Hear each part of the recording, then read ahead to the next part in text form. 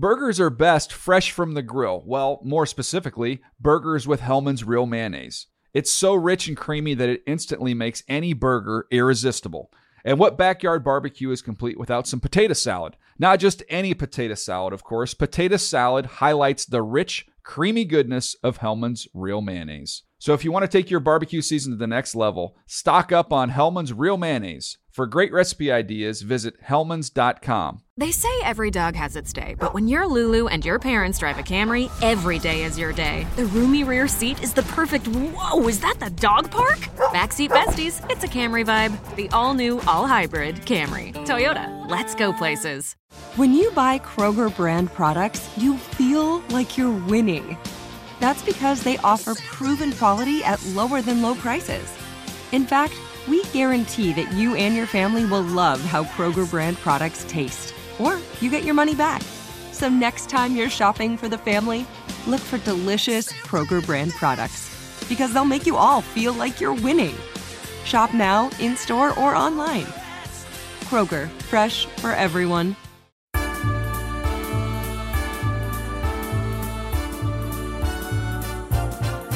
It's the footballiest time of the year. With quarterbacks throwing and tailgaters ready for some brats and beer. It's the pig-skinniest time of the year.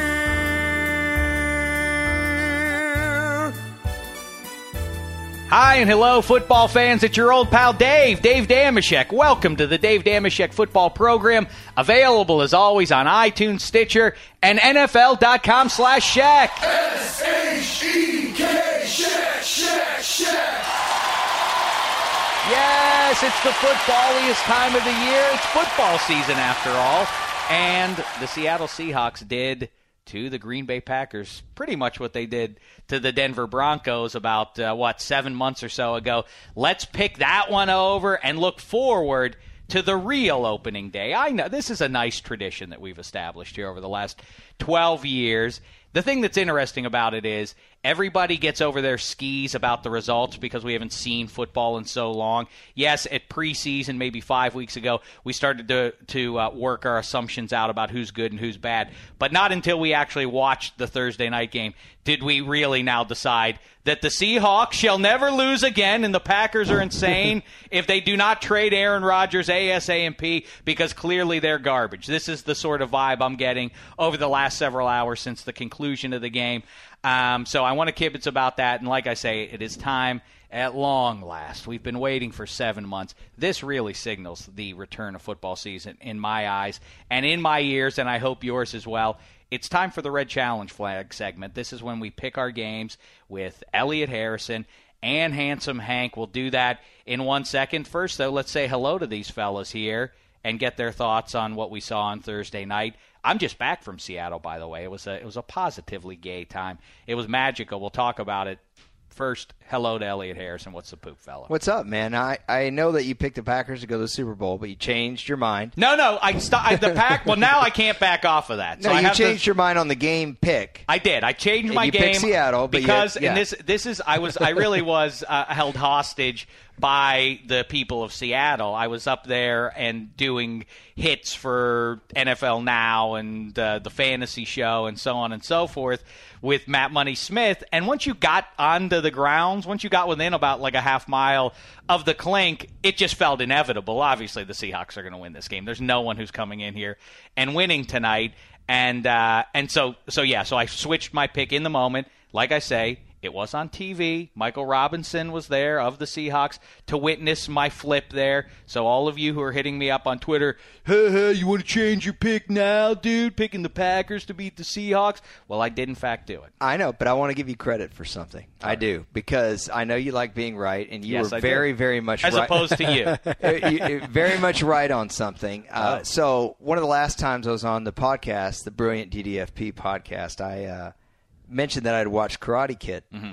And I had only caught it like 30 minutes in. I missed the first 30 minutes when like Danielson shows up at their new apartment complex. And I got to say, you hit the nail on the head. How is it that Miyagi is so meticulous about his trees and his cars being so clean, and yet that apartment complex looks like a dump.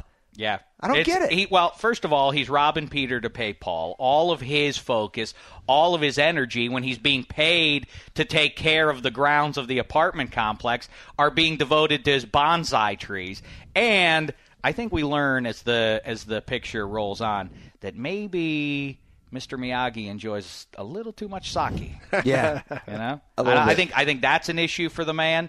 And I don't want to make accusations because Daniel-san does learn karate, and he, by the end of the picture, he has earned the respect of his peers and the affection of a foxy, if a bit zoftig, Allie, played by, I can't remember her name, but Foxy. She's one of those actresses who got foxier the older she got, actually. You know, I can't think of her name. In Leaving Las Vegas. What's her name? Elizabeth Shue. Elizabeth Shue. Shue gets foxier. Adventures in Babysitting is, I think, might be her finest work. Wow. Oh, Cocktail. She looks good in Cocktail. You're right. Yeah. Cocktail. No, she's foxiest, though, in Leaving Las Vegas. Yeah, but there's also been a downslide. I saw something in her with her in the other day, which... She's only human. Right. She's probably 50 by now. Yeah, you're right. 50, 55. I met Machio a couple years ago. He's one of those guys, this is something that ails most actors who have success that is 20 years in the rearview mirror. He doesn't like to talk Karate Kid. You bring it up to him like, hey, I want to, chop up, some of the finer points of Karate Kid with you. And he said, I've been lucky enough to be in a number of classics, and that's just one of them. I'd rather talk about some of the other things. And I'm like, what other classics are you thinking of? My Cousin Vinny? Was that? I mean, I guess that's a good movie. It was fine. I don't know if you would regard it as a classic. He was what was the cop show he was on in the late 90s, like a Fox cop show? Yeah, he was on a cop show like in the late 90s on Fox. Least intimidating cop ever, unless he goes crane move on you. If he uses the crane technique, then that might be the... By the way, who's the Although guy... I don't know how many bad guys just wait for you to stand in front of you while you do the crane. I don't know that would he didn't work know out what on he the was screen. Doing. What's that? He didn't know what he was doing. Like, William Zabka didn't realize that that's what he was going to do to him. Yeah, but people are going to get wise to that pretty quickly. I don't want to talk about on our picks. Right, come on. The premiere of the picks. I will say, though, the scoring, if I were the Cobra Kais, they're kind of like the Raiders, and the referees probably know their negative reputation coming in, because the official of the finals fight is pretty dodgy with the way he scores it. Like a lot of for Zabka, Johnny, a lot of half points on things where he cold cocks Daniel-san and knocks him out. Like, no, that's cheating. But on the other hand, LaRusso's allowed to do crane move and kick him in the face and knock him in the face. Yes. Well, why is that not a foul? That should have been a foul. That's right. Why does he win the match? Anyway, listen, I don't have time to discuss this. Well, I do, and you've drawn me into your web, and I don't want to do it. Oh, we haven't said hello to, by the way. Is the guy whose voice? All the way from London, England. He has high hopes for his 24 Miami Dolphins. It's Handsome Hank. He's Handsome Hank. He's Handsome Hank. He's Handsome Hank. Hello, Handsome. How are you? How could you not be good today, Dave? Yeah. Well, what a fun time. Now, I wanted. Elliot said that you got to change your pick, and you ended up being right about it. There was one pick last time I was on the podcast with Dan Hansis of the Around the NFL podcast. We discussed the 5 greatest quarterbacks in since Super Bowls came about. All right. What's and Dave Damashek selected as the second best. Well, don't quarterback tell him. of all I'd like time. to hear Elliot's first. Well, Real quick, tick off your top 5 quarterbacks of the Super Bowl era. Well, I did this for NFL.com a while back ago, less than a year ago. I have Montana 1. I have Brady 2. I have Unitas. Now, Unitas is arguable because you're saying Super Bowl era. Right. He was still a good player by the time the Super Bowl came, but not the third best quarterback of all time. I reject that because of what you just said. I don't think his so best days were pre-Super Bowl era. I had Manning 4, and then after Eli or Peyton? I had Peyton Manning. Oh, okay. Right. I didn't know. And I had Otto Graham, but that's not Super Bowl era. Yeah, and then I had, I believe, Roger Staubach after that. Well, Staubach ahead of Bradshaw. That's an interesting one. A lot of people hit me up saying, why not Bradshaw? Where's Bradshaw on this list? Yeah. And I was sort of surprised by that because I feel like he's underregarded. But, I mean, Elliot, you may not know it, but actually you watched the second best quarterback of all time playing last night. No. All right, I said Aaron Rodgers was the second best of the Super Bowl era. He has to get one more ring, but if he gets that, then everyone will agree with that. As Elliot says, if ifs and buts. We're candy and nuts. We don't have a Merry Christmas. We don't have a Merry Christmas. All right, listen. But again, what we did see is that the Packers remain a flawed team. That offensive line was disastrous. But then again, when you go into the clink, it is so loud, and all that stuff about home field I always think is kind of gray and how important is it, but not there. Because, in fact, Elliot, you said about a month ago we were kibitzing, and you were saying the Rams could be a lot better if the fan base in St. Louis would show up, because that's a dome stadium. Mm-hmm. And you can say, how important could that be? It can prove to be hugely significant if the crowd noise is so loud and it's domed. And what's remarkable about Seattle Stadium is that it is not, but it's deafening, and that practically makes it so that the offensive line isn't hearing the calls, and the defensive line is getting a split-second jump. And you saw that on Thursday night once again. The Rams, if they could get that, but in the meantime, the Seahawks are getting that. I know, like I said, no one, and I sort of ignored that until the game day arrived. But you realize it is near impossible to go in there and take a game from Seattle. It is. It was interesting last night too, watching Green Bay on defense. There a couple times I thought they looked confused, and usually the crowd hushes when the home team is on offense. But I was wondering who was making the calls for the Packers defensively. I was trying to pay attention a little bit. You saw some confusion on the zone read play that I believe Lockett got a touchdown on, mm-hmm. and some confusion on who had who, and then he threw the little jump pass. Right. But, what's interesting about what you're bringing up is that what kind of team are you? So one reason I always thought the 49ers had a good shot to beat Seattle in Seattle is because with Kaepernick, they don't change the play that much. I mean, really, you call the play and he runs the play.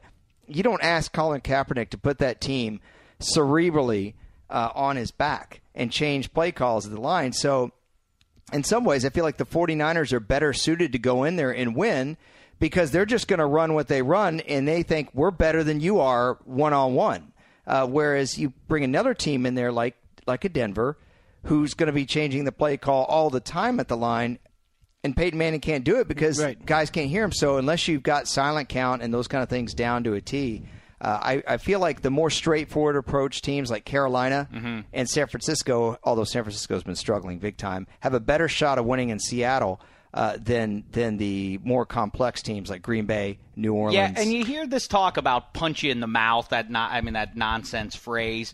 But, talking to, I'll name drop here, Super Bowl champion Michael Robinson of the Seattle Seahawks, yapping with him over the last couple of days, he really does put a lot of weight on exactly that. He said, when we were on the rise over these last couple of years here, now, of course, he's not with the Seahawks, he's with NFL media, but, he said it really was important to establish that on our home field and on the road. He said that really shocked the 49ers into a level of respect for us, is just as simple as that. And I think there was something about that Cardinals win, as much as you can extract from that one in Week 16 at the end of last season, that they were just super physical with that team. I don't think if you aren't that, I like Denver Week 3, they're up there in the clink. I mean, I can't imagine. I don't know what to think about that game, but based on exactly what you're saying, I can't envision the Broncos really hanging with them. But I think the only thing that might allow it to happen is that what just happened to Denver, or relatively just happened to Denver in NFL terms, is like you have that memory of, wow, we can't be soft, we can't finesse these guys. We're gonna have to mm-hmm. we're gonna have to do the same, at least try and hit them punch for punch.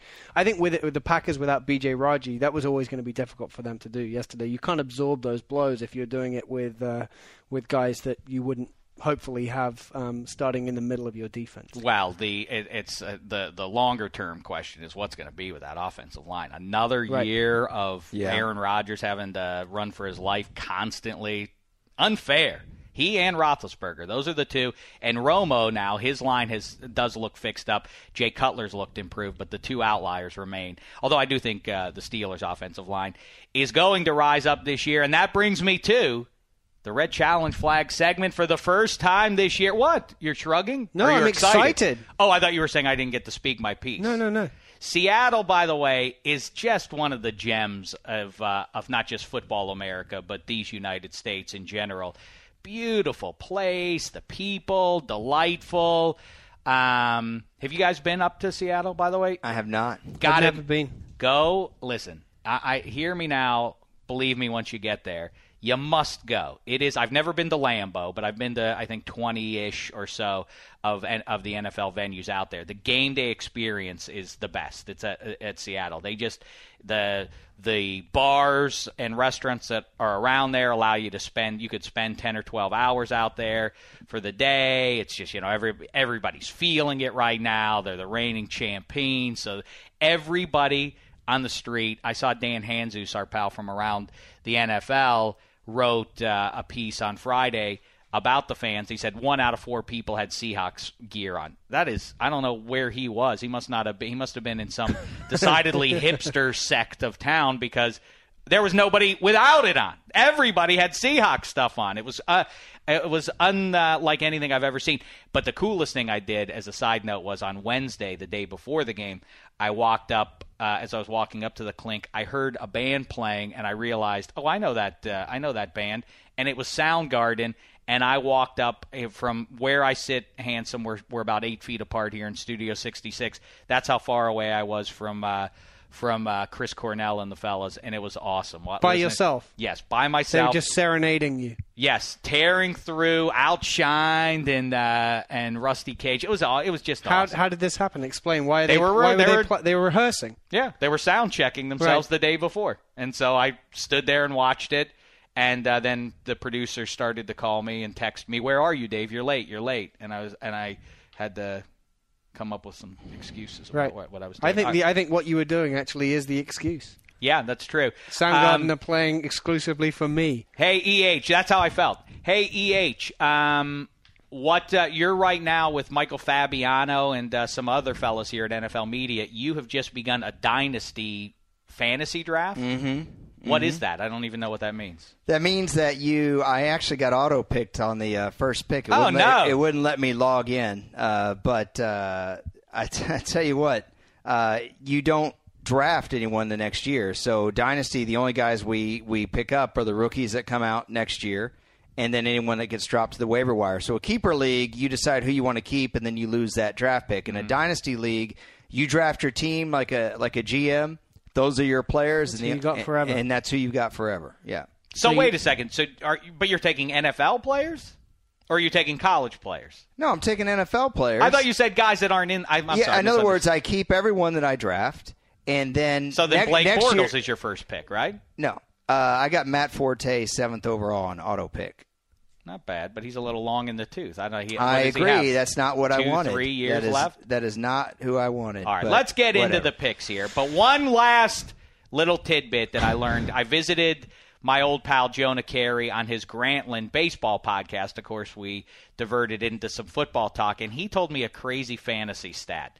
Do you know that, and I verified this on NFL's fantasy, with NFL's fantasy stats, more people own Tim Tebow than Chad Henne. Yep, and Sean Hill.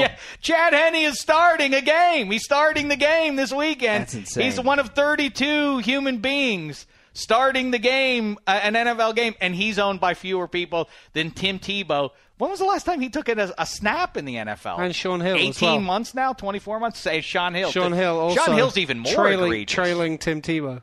Oh, is that? I think that's crazy and says something, obviously, about where people's heads are. But, all right, let's get into this. My head is on Sunday, the true, opening day for me. This is it. This is I feel I get nostalgic for this. I hearken back to childhood of all the memories of the family coming over, or me being at home and all the extended family coming over, and Mo Damashek making up hors d'oeuvres and putting out plates of cheese and pigs in the blanket and crepe locks and all sorts of stuff.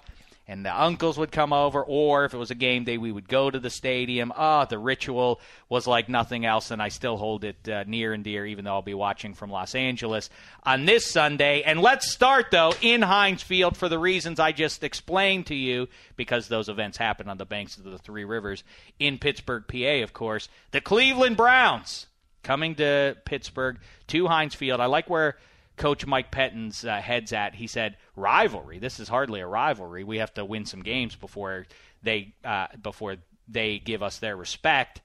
I like that. Practically, though, I don't like Brian Hoyer under center. I don't like this team with its collection of pass catchers. I like Pittsburgh in this one, but who cares what I think? Handsome Hank, let the red challenge flag segment begin. Make your pick. And Elliot Harrison, if you want to challenge it, throw the red challenge flag. Go ahead, Handsome Hank. You start us off. Dave, I'm going to pick the Pittsburgh Steelers as well. I can't remember if I'm allowed to tell you why. As part of the red challenge flag segment, do I just say who I'm picking? No, you say who you're picking. Okay. Elliot, are you going to throw the red challenge flag on this one? Who are you picking, Hank? Weren't listening, were you?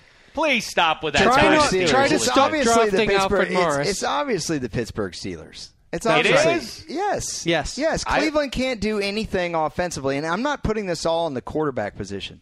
Their receivers have stunk.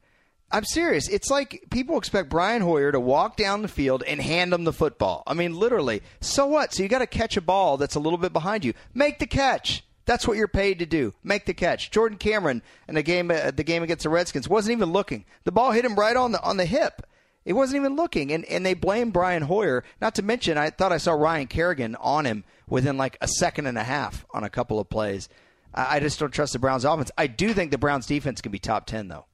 I certainly agree with that, and I think this division in general is going to have some really good defense. I think there's going to be a return in the AFC North to some of those 13-10 type games. As I always say, that's every score that the Ravens and Steelers have ever had, the final score of every game those teams have ever played. But I think all four of them are going to be that this year, more defense dominant. The thing that I think must be fun as a Steelers fan, Dave, is you've had such consistent success over the years that although your little drop-off wasn't as pronounced as some teams have, it must be exciting as a Steelers fan to see, to have that excitement of, we got a young nucleus of players, especially on defense, that you can look forward to watching this season as they come together, but then, for a few years down the line as well. I don't go way back into the past. It's more like, I guess, 6 years or so ago at this point, 7 years ago, that they used their first two picks of the draft to get Lawrence Timmons in the first round and then Lamar Woodley in the second.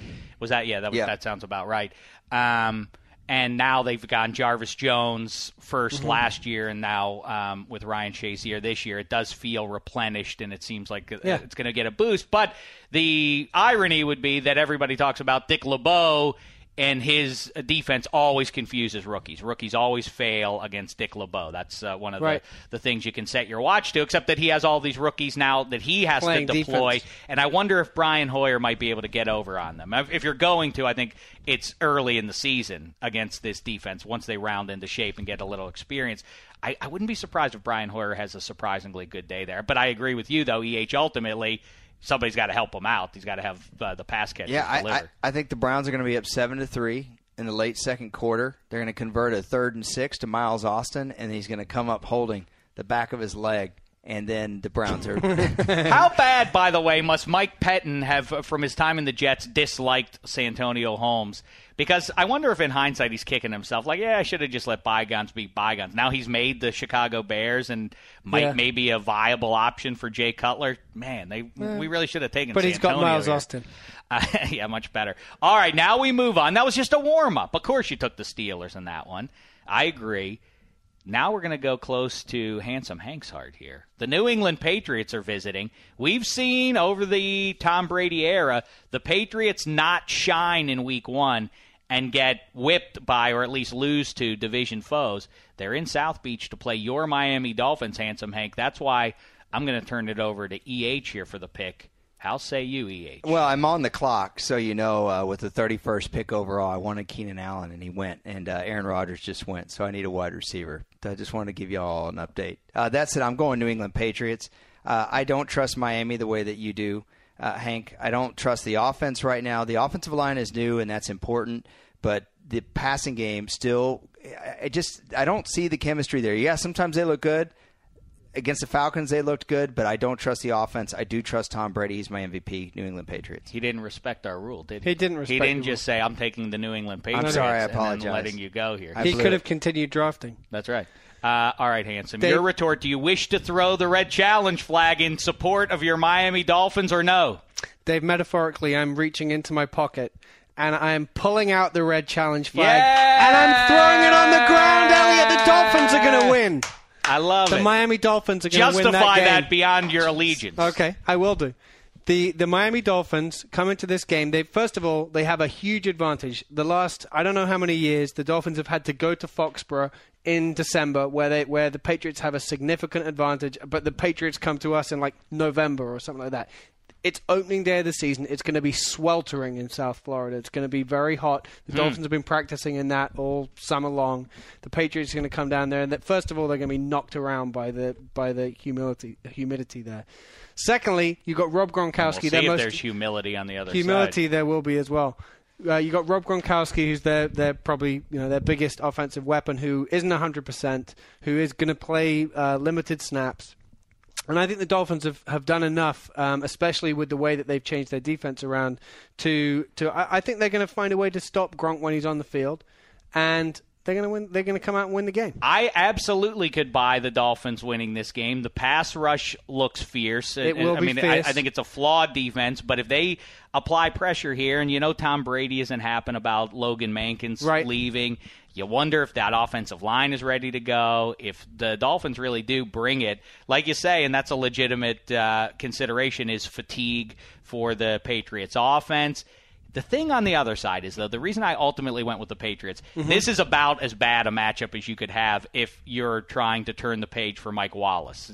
Let's start new. Let's pretend last year never happened, Mike Wallace. Oh, yeah, but do it against Darrelle Revis. But I'm not concerned about that. If you saw the depth of the Dolphins receivers, I remember sitting here, I think 3 years ago, and we looked at the Dolphins receivers, and it was Brian Hartline and a bunch of guys you'd never heard. Remember, in fact, it was the year that they were on Hard Knocks, and Ocho Cinco was signed with them, and then obviously was cut before the season began, and they really started with no one on the field.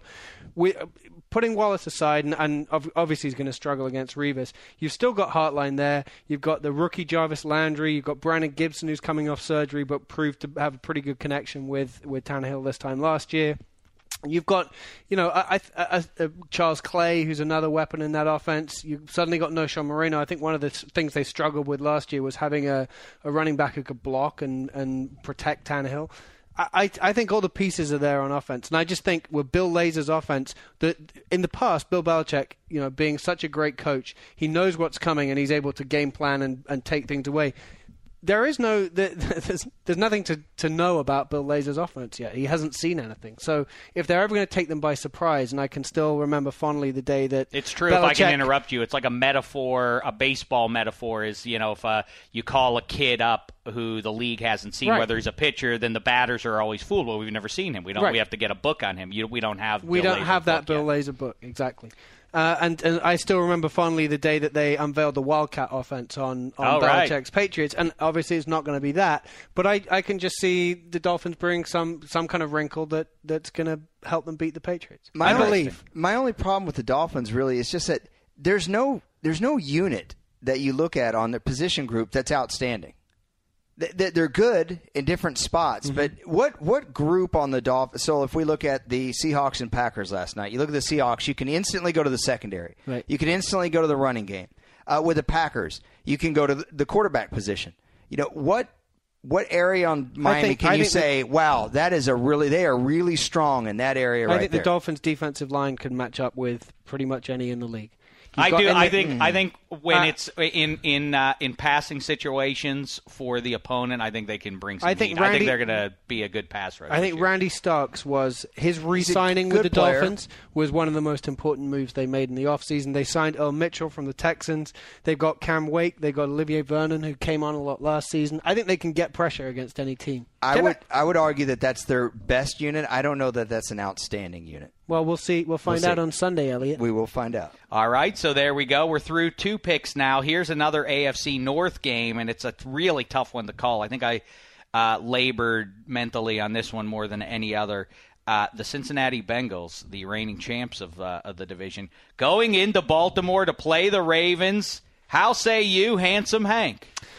I'm going to take the Bengals in this one. All right, Handsome. I mean, Elliot, do you wish to throw the red challenge flag or not? I do not. I totally agree. I think it's the Cincinnati Bengals myself. I think what they're going to do is force Flacco to win the game on his own. And Baltimore has a hard enough time blocking in the run game. Geno Atkins is back. Okay, it's Bernard Pierce in this game, who was not outstanding last year. Coming back from concussion, too. I mean, you don't know what you're going to get out of him. If somehow they aren't confident with him early in the game, if he looks dodgy or takes another shot, then really. I mean, but then again, I've been saying all offseason, I know that they have Kubiak there, and he's a run-first guy, but the pieces suggest that they should be throwing it constantly. Sure, but okay, Torrey Smith's a little bit of a one-trick pony at this point. We don't know what Steve Smith's going to give them in year 14 for him. Dennis Pitta, I think, is going to have a really great year for them, but I just don't know if they're strong enough to beat a team as talented as the Bengals on their passing game alone. You got to get something from the run game, something. I just don't see it happening. All right, so there you go. You both take the Bengals. I, too, endorse the Bengals in this one. What ultimately broke the tie for me was, and I do think it is a factor in week 1 at least, that home field thing, and the crowd's all jazzed up, and optimism reigns supreme, and the team is then emboldened by the 70,000 people who agree with them, and all of that counts in the first week. But the Bengals, here's what the tiebreaker was. Gio Bernard, you watch. This is the start of a dynamic season, sophomore year for Gio Bernard. I think he's going to blow up big this year. I wish I had him in more of my fantasy leagues. All right, so let's move on now to I'm scouring the games to see which one I like. Fair's fair, and I know that you picked this one, Elliot. I know what your pick is here, so I'll let you reiterate it. You gave your week 1 picks. They're available on NFL.com right now. But the San Francisco 49ers, and a renewal of one of the better – is it intra-division? It's intramurals, right? Or intramurals? No, it's interdivision. Inter. So the 49ers at Dallas is an interdivision. Intra-conference, interdivision. And intramurals, so when you're in college and you play flag football or whatever, that's intramurals. That's one of those ones I can't keep straight. I don't know. I don't. Well, feel it so would be, because intramurals is playing the game against your... Inter-conference is AFC versus NFC. Intra-conference would be within the conference. All right, so fair enough. I think we've gotten that cleared up now. Either way, one of the better interdivisional rivalries that the NFL has known, and it's not just Troy Aikman versus Steve Young, and it's not just even the catch era. People probably don't know way back when the 49ers had Roger Staubach in the Cowboys beat in when Candlestick had the artificial turf, which maybe they might need to consider at this point. How did they make this stadium, however much it cost to build this state-of-the-art stadium, but the grass doesn't work? What does that mean that the grass doesn't work? I don't get it. Like, how does it won't take on the field? That seems like a red flag. Speaking of red flags. All right, so go ahead, Elliot. The 49ers, one of the true contenders of at least the last 3 seasons, going into woeful Dallas. This seems like a gimme for the 49ers. How say you? Yeah, and just what you were saying, we just saw Mike Nolan on Hard Knocks. His dad, Dick Nolan, was the coach of the 49ers. The Cowboys beat him 3 straight years in the early 70s. So the catch was actually a revenge game for the 49ers. Then ultimately the Cowboys championships became a revenge game for the catch. But I'm not supposed to explain my pick, so the Cowboys win at home. Upset. Elliot. Handsome, how say you? Well, Dave, judging from the fact that I have my 3rd child in the summer, I do have a problem keeping it in my pants, and I'm going to have to. Here it comes! He's throwing it again. I'm going to have to take it out again. Woo! I am throwing that red flag. I'm giving this victory to the San Francisco 49ers. Drama. See, Elliot? Do you see when you disagree? There's conflict. Now there's something for us to talk about here. Terrific. Handsome, explain yourself. Why are you taking the 49ers? Their defense is in ruins. Well, if you want to see a defense in Roman ruins, look no further than the Dallas Cowboys, I whose agree with defense is like Roman ruins, destroyed, once great and proud. Your first joke was better. Doomsday indeed. That. No, but that was very good, though. Thank you. I can't see the Cowboys defense stopping anything that the 49ers are going to do on offense. Now, look, I think it's going to be an exciting game to watch. I would advise people to tune into this one because there's going to be a lot of points scored. But in the end, I think the 49ers will come out on top. Yeah, because both they're teams gonna, getting the 30s in this one. They're going to stop the Cowboys more times than the Cowboys are going to stop I got the it. 49ers. All I'll say here is that the 49ers have, I believe, 7 new starters on defense. Okay, they've got major problems there. They're not going to be the same unit they were before. They're missing Alden Smith. They're missing Navarro Bowman. Their offense has been sputtering in the preseason. So they're going into Dallas against, sure, a defense that's terrible. But if that offense sputters again because of, just poor execution, Dallas is a proven commodity on offense. They were 5th in the league in points scored last year. They can't afford to get into a track meet with Dallas. They just can't afford to do it. That's why. And Dallas is at home.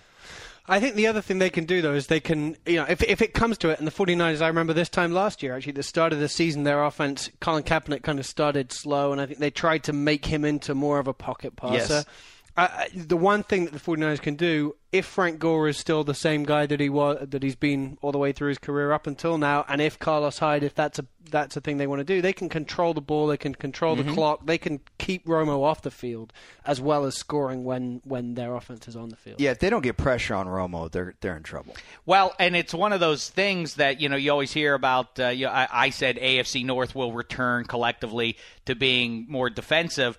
But that thing, it's so long ago that the Ravens and Steelers were these really dominant defenses, and yet that has not stopped analysts for a half dozen years from saying, 2 of the best defenses in the league. When you have to go up against the Steelers' defense, it's a fear. Well, it hasn't been good in a while, and yet people keep saying that. Same now goes for the 49ers. I think people just think it's they're going to put that uniform on, right? So then they got to be good in defense because they always are. Yeah. Yeah, I think the defense is going to stink. And you talk about specifically when you take away the pass rush from them, their back end is specious. Their corners are very dicey back there. I think Des Bryant's going to have a huge game. That's one thing I will certainly predict. But I say the 49ers ultimately are going to pull it out because of exactly what you said, Handsome. I think Frank Gore and Carlos Hyde will be able to gash him a little bit. The thing that was fascinating to watch on Thursday night was Percy Harvin. This is an easy prediction, but you just see when you have a guy like that, what the nightmare he presents. I said, in fact, before the game when we were making fantasy assertions and predictions, I said I don't think necessarily Percy Harvin in the game against the Packers or in any other is going to be a fantasy monster. But the distraction he provides benefits the offense overall. I mean, it just the distraction. It's sort of like you always hear about that with other tight like Rob Gronkowski, a special kind of a tight end like that. That the focus you have to. But I think a lot of teams, it feels like in the copycat league, are trying to find out who that guy is. Piece. John Brown in Arizona, Dree Archer in Pittsburgh. These kind of guys. Dexter McCluster. Yeah, well, Dexter McCluster was the forefather, was supposed to be that, but never has been that. Never happened. But right, that kind of hybrid, small, speedy fella who you can't account for what he's going to do. I was trying to think, Dave, of a guy like Percy Harvin last night, a guy that you'll give 3 or 4 carries, good kick returner, obviously a good receiver. And the only guy I could come up with is Eric Metcalf. To me, that's a good one. Yeah, he is the Eric Metcalf of today's NFL. How about this one? Here, you know who it is? James Brooks of the San Diego Chargers and Cincinnati Bengals in the 80s. Yeah, that very underrated guy. Yeah, that's right. He was really terrific and was a nightmare to try and handle and opens things up for everybody else out on the field. But yeah, I'll take the 49ers there, and I like the Heat there. And now we move on to the Sunday night tilt in Denver. Last year, in prime time, the defending champion Ravens went in there. Peyton Manning threw 7 touchdown passes against them, which is still hard to fathom. That 7 really touchdown passes is crazy. This time, shootout. Indianapolis Colts at the Broncos, and that means, Handsome, you go first. I am taking the Denver Broncos to win this game. All right. Well, clearly, I given your last intro about having a problem with keeping something in your pants. Clearly, I have no social life because I'm just keeping everything. Oh, now you go too far. I got too. I merely hinted at it. I'm going Denver as well. I just don't see any way Indianapolis goes in and wins. I will say that I don't think the Broncos defense is going to be great right off the bat. You put a bunch of free agents and new faces together, it doesn't always gel. I think this has the makings of Week 1's biggest track meet. I don't know. I think Peyton Manning through his career has proved he kind of holds on to things a lot. And I think the like loss, a hoarder or holds grudges? Not a hoarder. He doesn't live in a house full of boxes and cats. No, the latter. I think he was pretty embarrassed by what went down in Indy last season. Right. And I think he will be looking for... And also New York in February. Well, putting that aside, I'm sure that's going to be something that he's holding on to all season. But I think that he's going to come out and he's going to have been thinking about this game for a while. Yeah, I'll take the Broncos at home and, prime time and, all that stuff. But I think, first of all, as I've said, I think the Colts are going to get the number 1 seed because of their schedule, their division, and the rest of it, even though I don't think they're going to have a special defense, obviously, or they're going to be mediocre at best defensively. They have no running game, but I just think that the pieces that they have on offense or in the passing game are better than even Denver has now. That's even before the Wes Welker Jazz. And what about really, that? you believe that... Who would you rather have? Elliott, think about that. I mean, not just looking at the numbers that they put up in the all-time offensive year, but who would you rather have? Demaryius Thomas, Julius Thomas, and at this point, Emmanuel Sanders. Or would you rather have what Luck's going to be thrown to? A hobbled Reggie Wayne. We don't know if he's hobbled. I don't think he's going to be hobbled. T.Y. Hilton, Hakeem Nicks, Dwayne Allen, and Kobe Fleener. Who would you rather have? I'd rather have what the Broncos have. I would too. And with Monty Ball as well. I mean, there isn't anything sitting in the Colts' backfield where you're like, oh, and we've got to account for that. Now, we don't know enough about Monty Ball yet, but no, I'm not sure that I would. I'd take the Colts receivers. All right, so we all agree then on the Broncos. Although if the Colts steal that one, then I will triple down or quadruple down or whatever on my pick of the Colts to be number 1 seed. Because if they can go into Denver, that's their toughest game of the whole season. True. The issue could be that for them that if they get exposed against the Broncos and Peyton Manning shows how you beat the Colts, some of the teams that you might be expecting the Colts to beat might suddenly have a blueprint for, okay, this is at least in principle how we can do it. The thing that sounds good is this is the most complete football team in the National Football League, that kind of stuff. I just don't think how you change your voice for that. Yeah, who says that? Who is that person? Blowhards. I can see. That's what I'm trying to do. Because you're not a blowhard at all.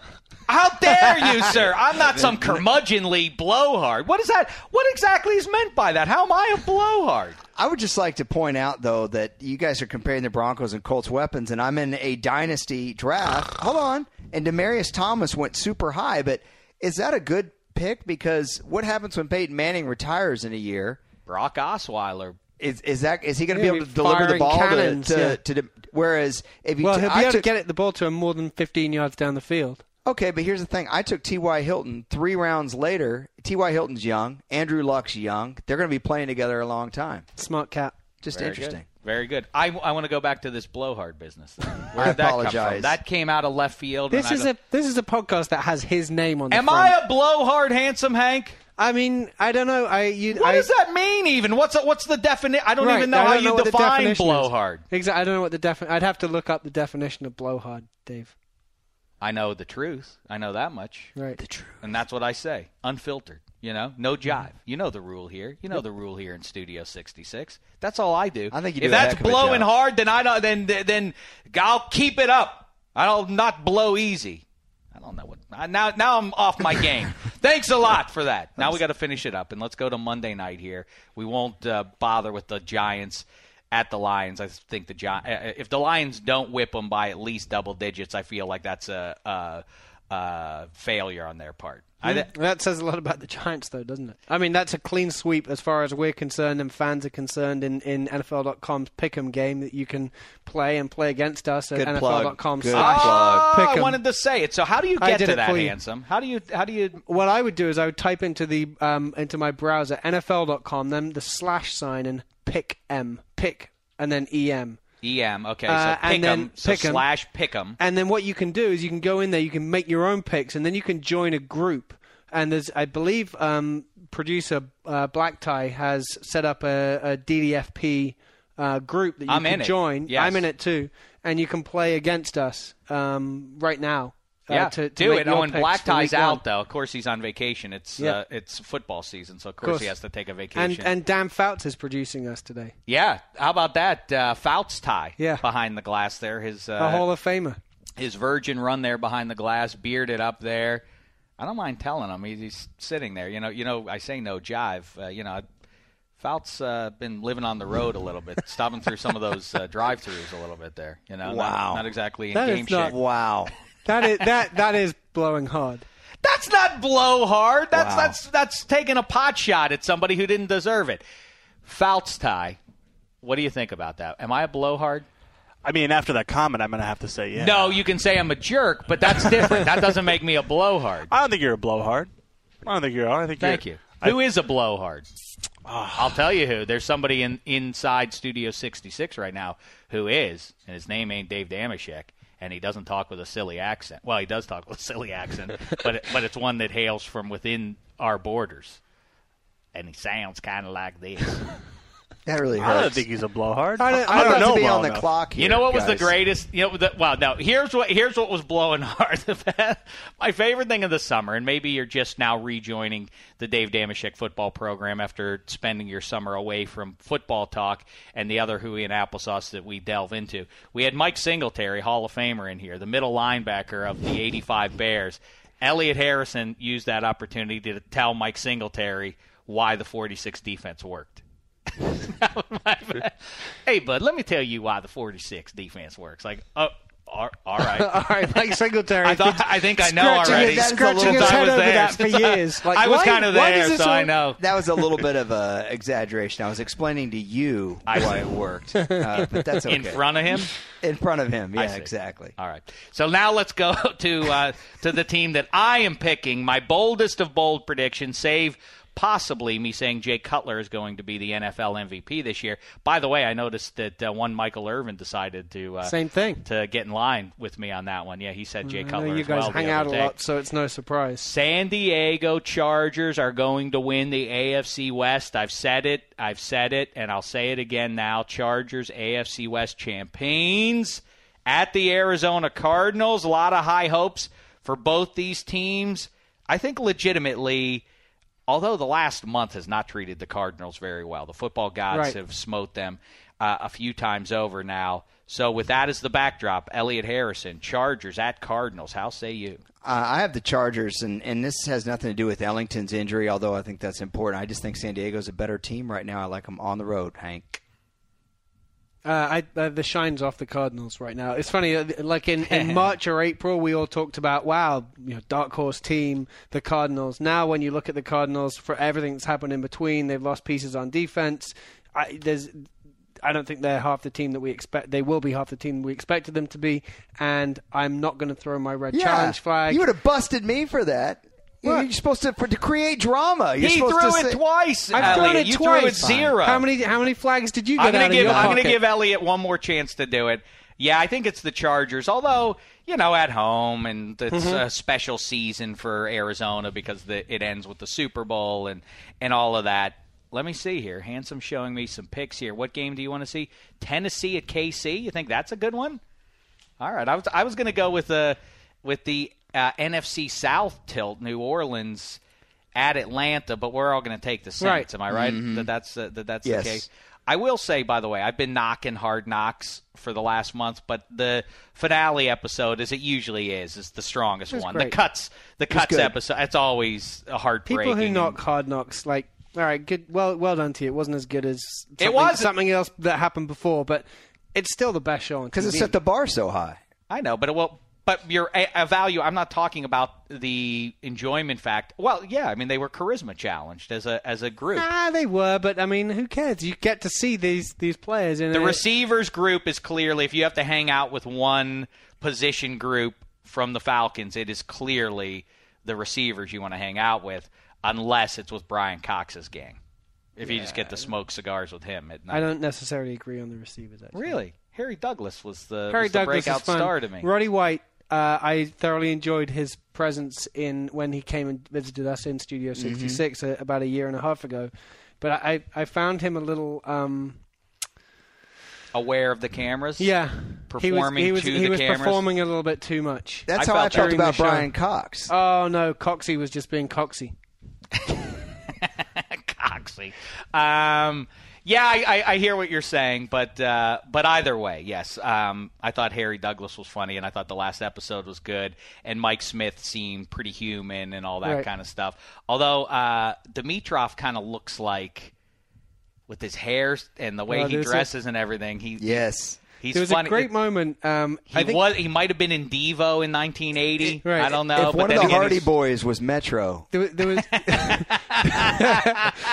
there was a great moment. Nails it. Well played, sir. You know how they have the cameras placed in different places? Obviously not a cameraman there. Hardy Boy. And there was a great moment at the start of, I think it was the second episode, where Mike Smith is sitting there and the camera is over Dimitrov's head, but you don't realize it at the beginning, and Mike Smith is talking to a player, but it looks like there's a dog sitting on his lap. And it took me about 10 seconds. I was like, what is it? Well, he's got a dog on his lap while he's talking to... And it's Dimitrov's hair. Where Dimitrov was sitting, he was just out of view, but just his hair was in view. And it looked like there was a kind of scruffy terrier sitting on Mike Smith's lap. What do you guys think? And I kept thinking this... the whole time I watched Hard Knocks, Mike Smith as a head coach is really interesting to me because I don't think he's ever really circled in the really great head coach, group. But I don't think anyone really thinks he's on the hot seat this year either. Because I do. I think he almost lost his job last year. You feel that way? I don't feel that way. I feel like he really is the definition of the middle of the pack, and it's you could make a case either way. You think he's on the hot seat.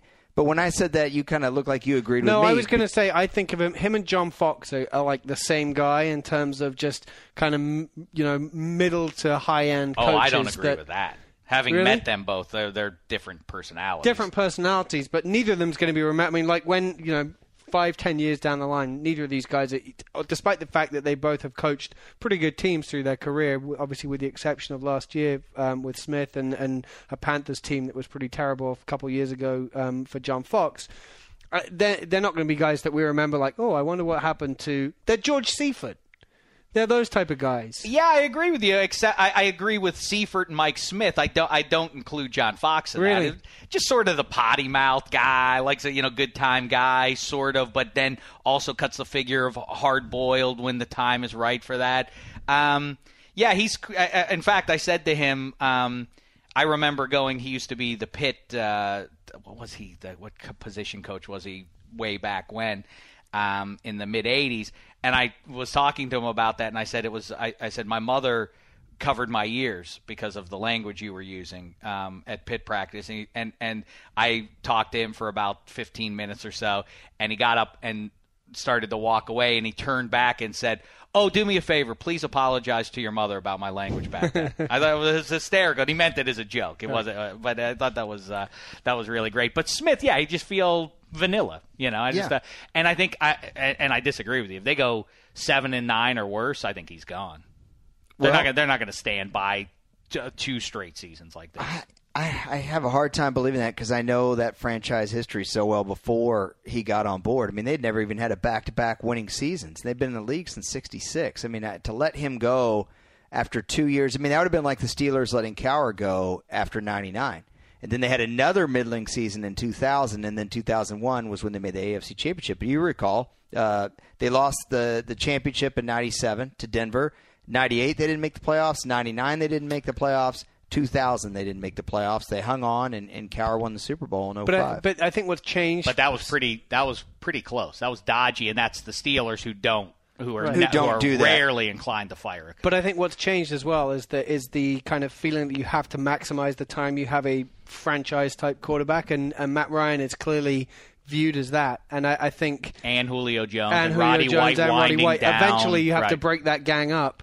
And so I think they're going to need to find if it doesn't happen this year, they may think we need to find the guy who's going to maximize the potential we have here. Yeah, they better they better get back into the playoff mix at least. I think they need a minimum 8-8 or even better than that for Smith to keep his gig. So, all right, so we go Chargers. All right, let's do it, Handsome. You want to do your game. We'll do the Titans at the Chiefs. Of all the games out there, that might be the one. Which one will have the fewest people looking at it? It's the ultimate Week 1 game, isn't it? It's like you don't really know what you're going to get out of either of these teams. This is what they should, but this is what every Week 1 game should be. Right. It's not a divisional game. They shouldn't feel like, oh, this is the greatest. I can't wait to see these two teams play one another. No, not in Week 1. Alabama's playing I don't know what bum team this weekend. I know they had a halfway decent West Virginia game, but these teams, they start with junk. Because they need to in college. They have a warm-up game. Then Michigan played App State last week so they could get ready for Notre Dame. You understand? Right. Now, that tripped them up about 10 years ago when they did that, and they lost App State. But the point is, all the games should just be – they shouldn't be good ones. This is wasting. Let's try not to sell any of these games as not being good. Listen, we're all going to watch. That's the point. We're all going to be in front of the TV watching every second of these games. It doesn't matter. We don't need good games. They just have to be meaningful games. I'm letting you guys argue. I'm going to take the Kansas City Chiefs in this game, Elliot. I know where you are. Because I'm going to throw the red challenge flag. Yeah, we did it. I couldn't even say it cleanly. He threw it finally. I think I threw it. What did I throw it twice all last year? I don't even remember. We agreed on almost every pick last year. You just fall under the spell of Handsome's charisma, and you just go with whatever he says. That's I do like his Drakkar. You know, I like the Titans in this game. I do too, because I love what Ken Wisenhunt did for the Chargers offense last year. Phillip Rivers, comeback player of the year. Ryan Matthews, 1255 on the ground. Danny Woodhead caught, 70 balls out of the backfield. I just feel like the way I saw Locker play in the preseason, I don't feel like the issue people have had with Locker is that he's a poor player. I think it's just been staying healthy. Right. Okay, so if we're taking him for one game, and he's inaccurate, but I don't think that's the end of the world with some guys. Yeah, I mean, I don't know that every quarter. I mean, is Colin Kaepernick the most accurate passer? Cam Newton, Ben Roethlisberger, no. Exactly. So, to me, if Locker plays the kind of game where he goes, say, 20 of 28 or 20 of 29, something like that, for 250, a touchdown and no picks, and maybe get you 35 yards rushing out of the pocket, maybe 45 yards, I think they win the game. Kansas City right now, they can't do anything offensively. Their offensive line is not playing well. Who do they have outside that threatens you at all in the passing game? Zero. And how about who's playing corner? You know, I mean, I know you're going to say Sean Smith, but really, their secondary has some major woes. I think Kendall Wright could be a matchup problem for any one of their guys. That's right. I ranked. I'll share it with you now. I'm going to post this on NFL.com/check in a little while here. My Week 1 spoiler alert picks, and then I laid out the seeds in both conferences and all the awards. I know we've done that, but I'll put it out anyway. But I also list the 2015 NFL draft order, the top 5. Here's what it is. Give me a drum roll there, Fouts Ty. At number 1, it's the Dallas Cowboys. I've been saying that. They're going to be the number 1 pick in the draft next year. Then number 2, the Raiders. 3, the Giants. 4, the Dolphins. And 5, I have the Chiefs. I put the Chiefs in there, although this Doug Marrone noise of that he didn't pretty want, weird, huh? That he didn't want them to sign Kyle Orton is that's a red flag, I would say, that he's shouting at the front office guys is the rumor. He denies it, but then there's photographs of him doing it. It all sounds terrible for an organization that needs to get off to a good start. So the Bills might sneak in there, and so too the Browns. But if I'm right, Cowboys, Raiders, Giants, no Dolphins, way on the Chiefs, Cowboys. 5 of the all-time greats. There's no way on the Cowboys. Why? Because I was talking with Willie. This doesn't trump you just because they played football. But I'm about to get a name drop. That's right. Willie double, McCovey. A double. Willie Mays. No, keep going. Okay. Willie McGinnis and Heath Evans. I was kibitzing with them, and I said the Cowboys to me are going to be the worst team this year. And Heath said, I was going over their schedule. It's hard to find 3 wins on it this year. Well, that's it. If he says it, then I that's know what's it doesn't happening. False. He's a reasonable voice, though, isn't he? How about I give you 5 right now? All right, go ahead. Okay, they're going to easily split with Washington. They're easily going to split with the Giants. There's 2 right there. They play Jacksonville. How about 3? They play Tennessee. I don't hand them Jacksonville. I think okay, Jacksonville fine. They play Houston.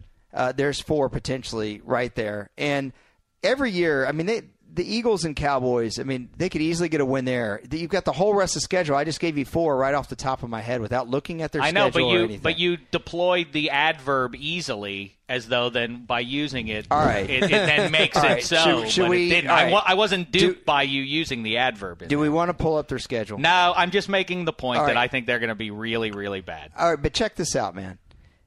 They were the 5th highest scoring team in football. If you score 26 to 30 points a game, there's no way you're only going to win 2 games. There's no way. I don't care how bad your defense is.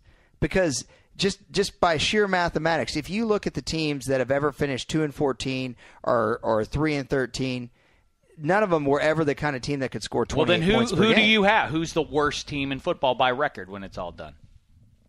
When it's all said and done this year, I really think the Raiders are probably going to be it.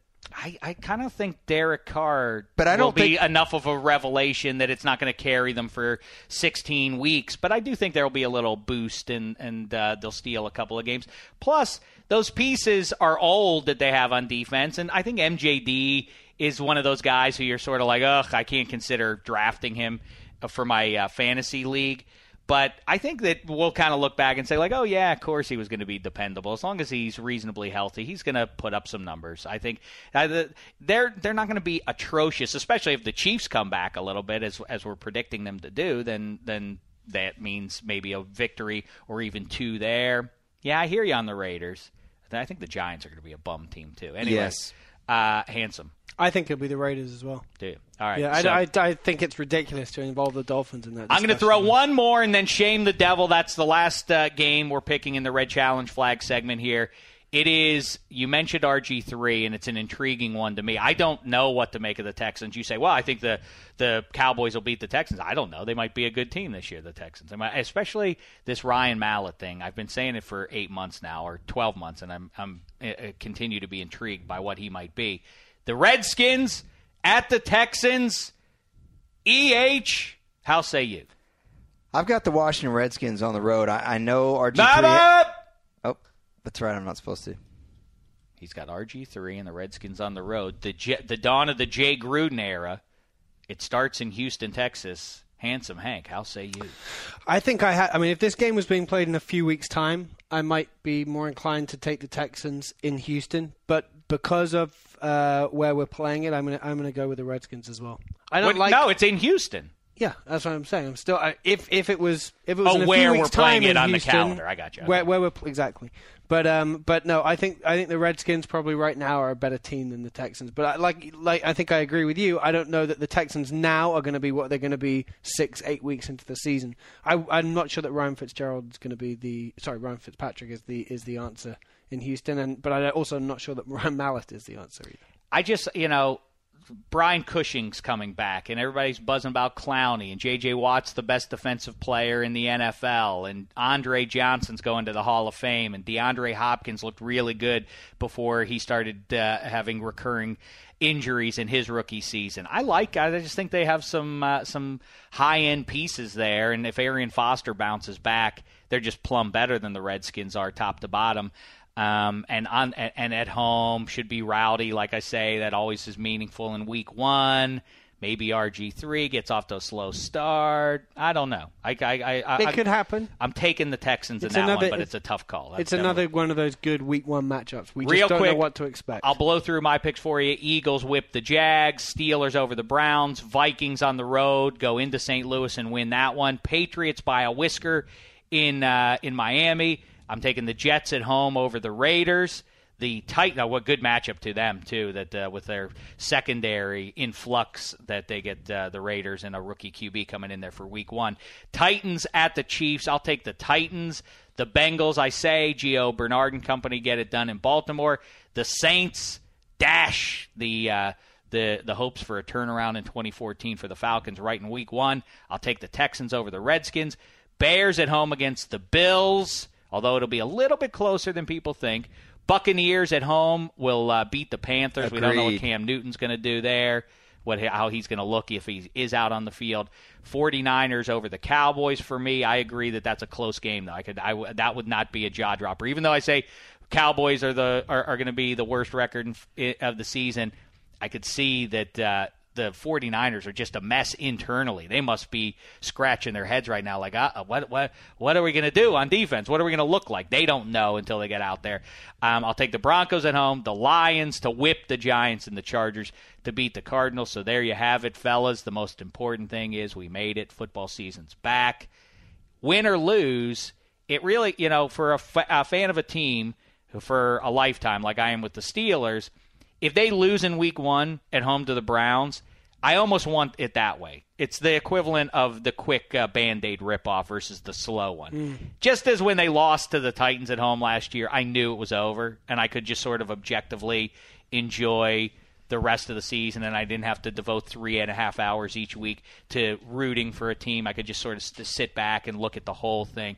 Well, I mean, I look at the whole thing, but when the Steelers are good, then I do have to devote a certain amount of energy each week to watching that game. This, I felt no pressure to do so last year. I knew where things were going. That's sad. I hope no one listening feels that with their team even after Week 1. Even if things go horribly I will wrong. say Packers fans should happen for anyone. If they lose at home to the Browns, that's bad. If the Packers lose in Seattle in Week 1, people are making way too big a deal out of that. They are flawed, no doubt, but they have been flawed for the last 6 years, and they make the playoffs and win that division just about every 6 years. The problem is they can't do anything, I don't think, outside of the NFC North. I mean, is Green Bay built to win games in the NFC playoffs? Can they get out of the divisional round? Maybe. Work in progress. Young secondary. There's two sides to it.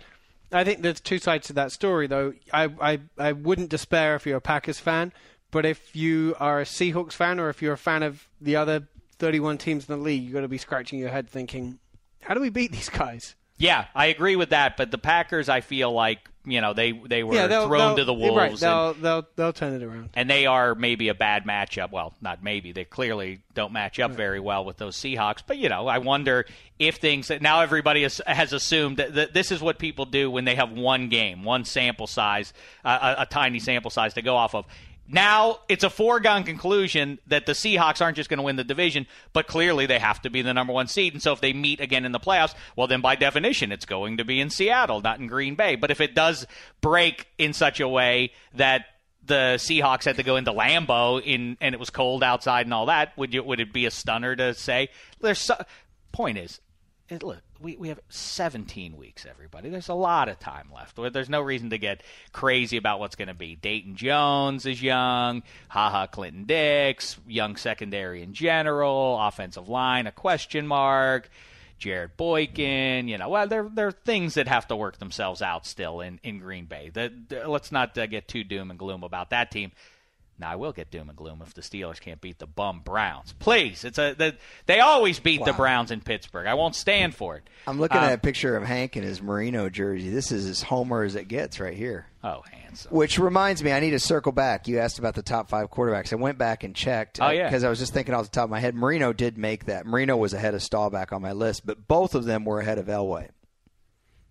You've always been sort of down on Elway. I can even quote you, I believe, or come pretty close to it. You say, like, the reason Elway always has all those comebacks in the last 2 minutes, all those exciting, fantastic finishes, is because he threw 2 picks in the first half and got his team behind.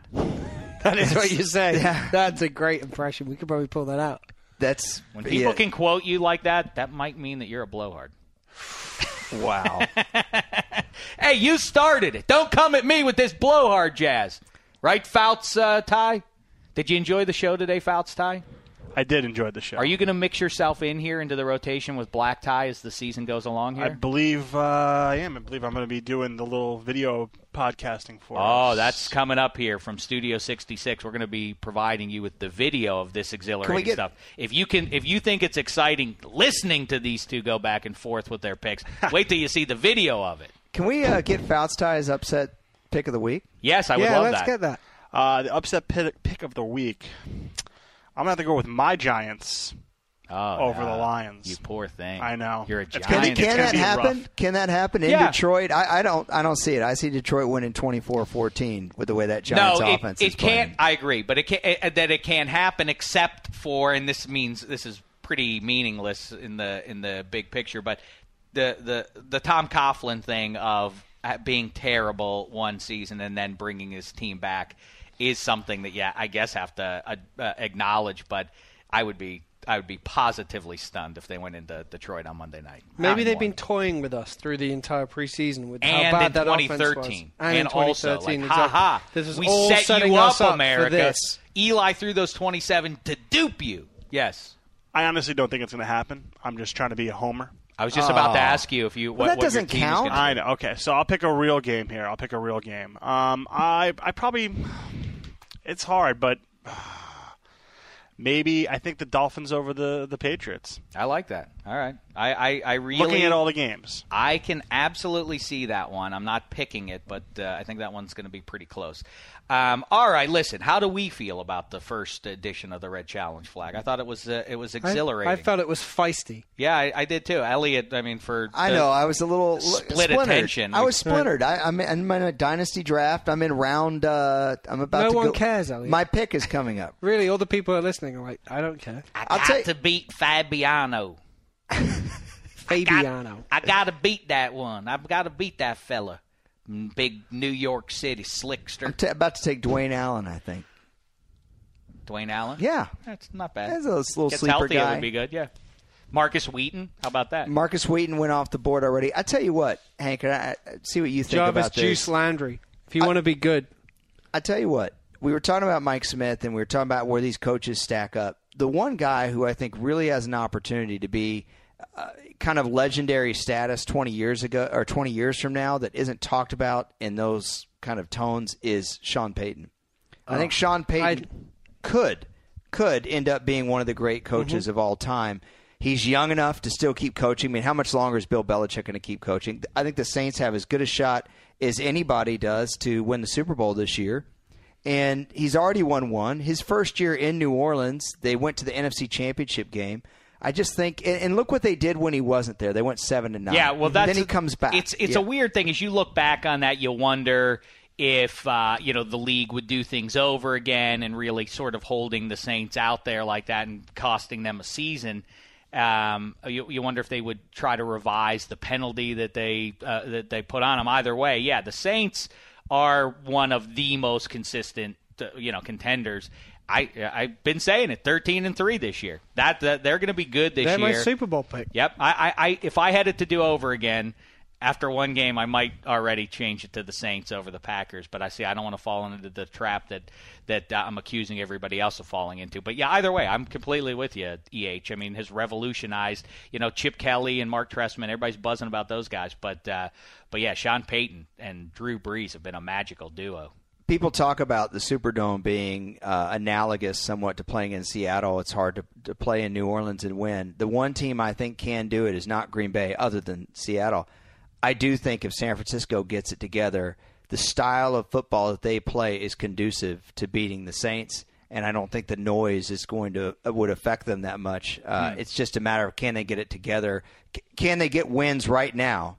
And just be afloat when they get some guys back and then sneak into the playoffs at 10-6. If you go over their schedule, which I think we did on the show last week, the 49ers I'm talking about, the way it sets up, they still should be about 5-3 at the halfway mark. And then when these defensive pieces start coming back, if they can put it together, 10 or 11 wins is reasonable for them to shoot for. I don't think they have a shot at the division, but they still can to get into that 5th or 6th seed in the NFC. All right, and your Cowboys, by the way. I've got the schedule pulled up. Here's right how here, I'll just say one thing about the Cowboys.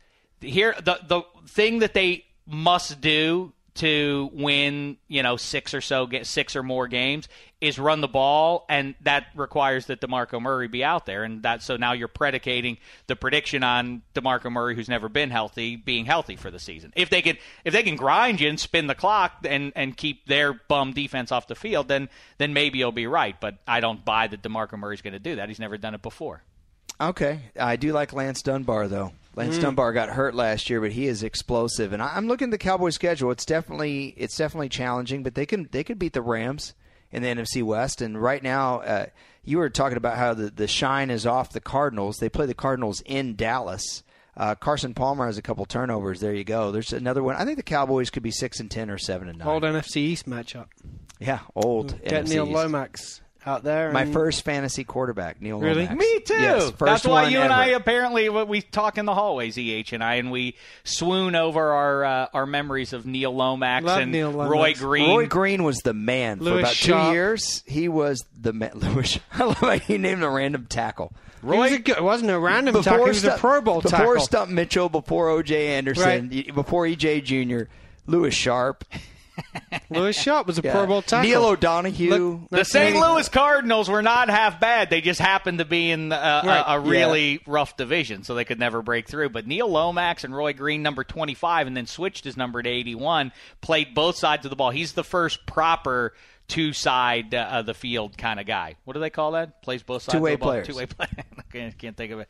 But yeah, Roy. I mean, I know Dion did it a little bit, but I mean, really, game in and game out, he was catching passes, touchdown passes, and then he would line up at cornerback. No one can do it. No, there's no one in the NFL that can do it. Seems a shame. I would if I had maybe a current Cardinal could do it. Oh, yeah, they Pat should Pete. do that. That's what they should do with him. That's a good idea. Let's throw him out there. Can't be any worse than throwing Earl Thomas. What are you thinking? Earl Thomas? So we saw that. They got to abandon that. That's the one bad decision they've made of late. Get him out of there. It's ridiculous. He might get hurt. What are you doing? Putting your best defensive player in punt return. All right, that's it. Shut it off, Fouts Ty. I hope you enjoyed the show, Fouts Ty. EH and Handsome, thanks for joining in on the first Red Challenge Flag segment. We'll be doing it all season long. I don't know if most Thursdays and Fridays you can look for it, and make sure you subscribe on iTunes or at Stitcher. Better yet, why not do it at both? And track it down at NFL.com/Sheck. We'll be back on the other side of Week 1 to break it down for you. In the meantime, thanks so much, football fans. Oh, yeah, and be on the lookout for the Sheck Report. It's coming back on next Tuesday, too. Ooh, la, and la. In the meantime, thanks so much. Thin Slice of Heaven.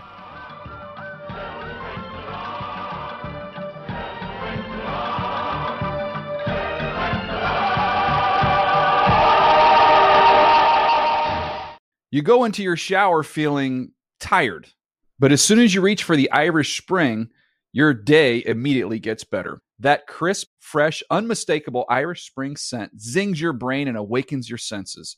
So when you finally emerge from the shower, 37 minutes later, because you pay the water bill so you can stay in there as long as you want, you're ready to take on the day and smell great doing it.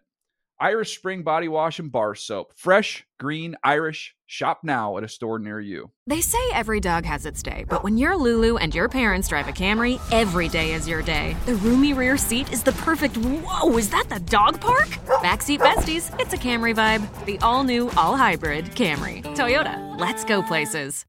Burgers are best fresh from the grill. Well, more specifically, burgers with Hellmann's Real Mayonnaise. It's so rich and creamy that it instantly makes any burger irresistible.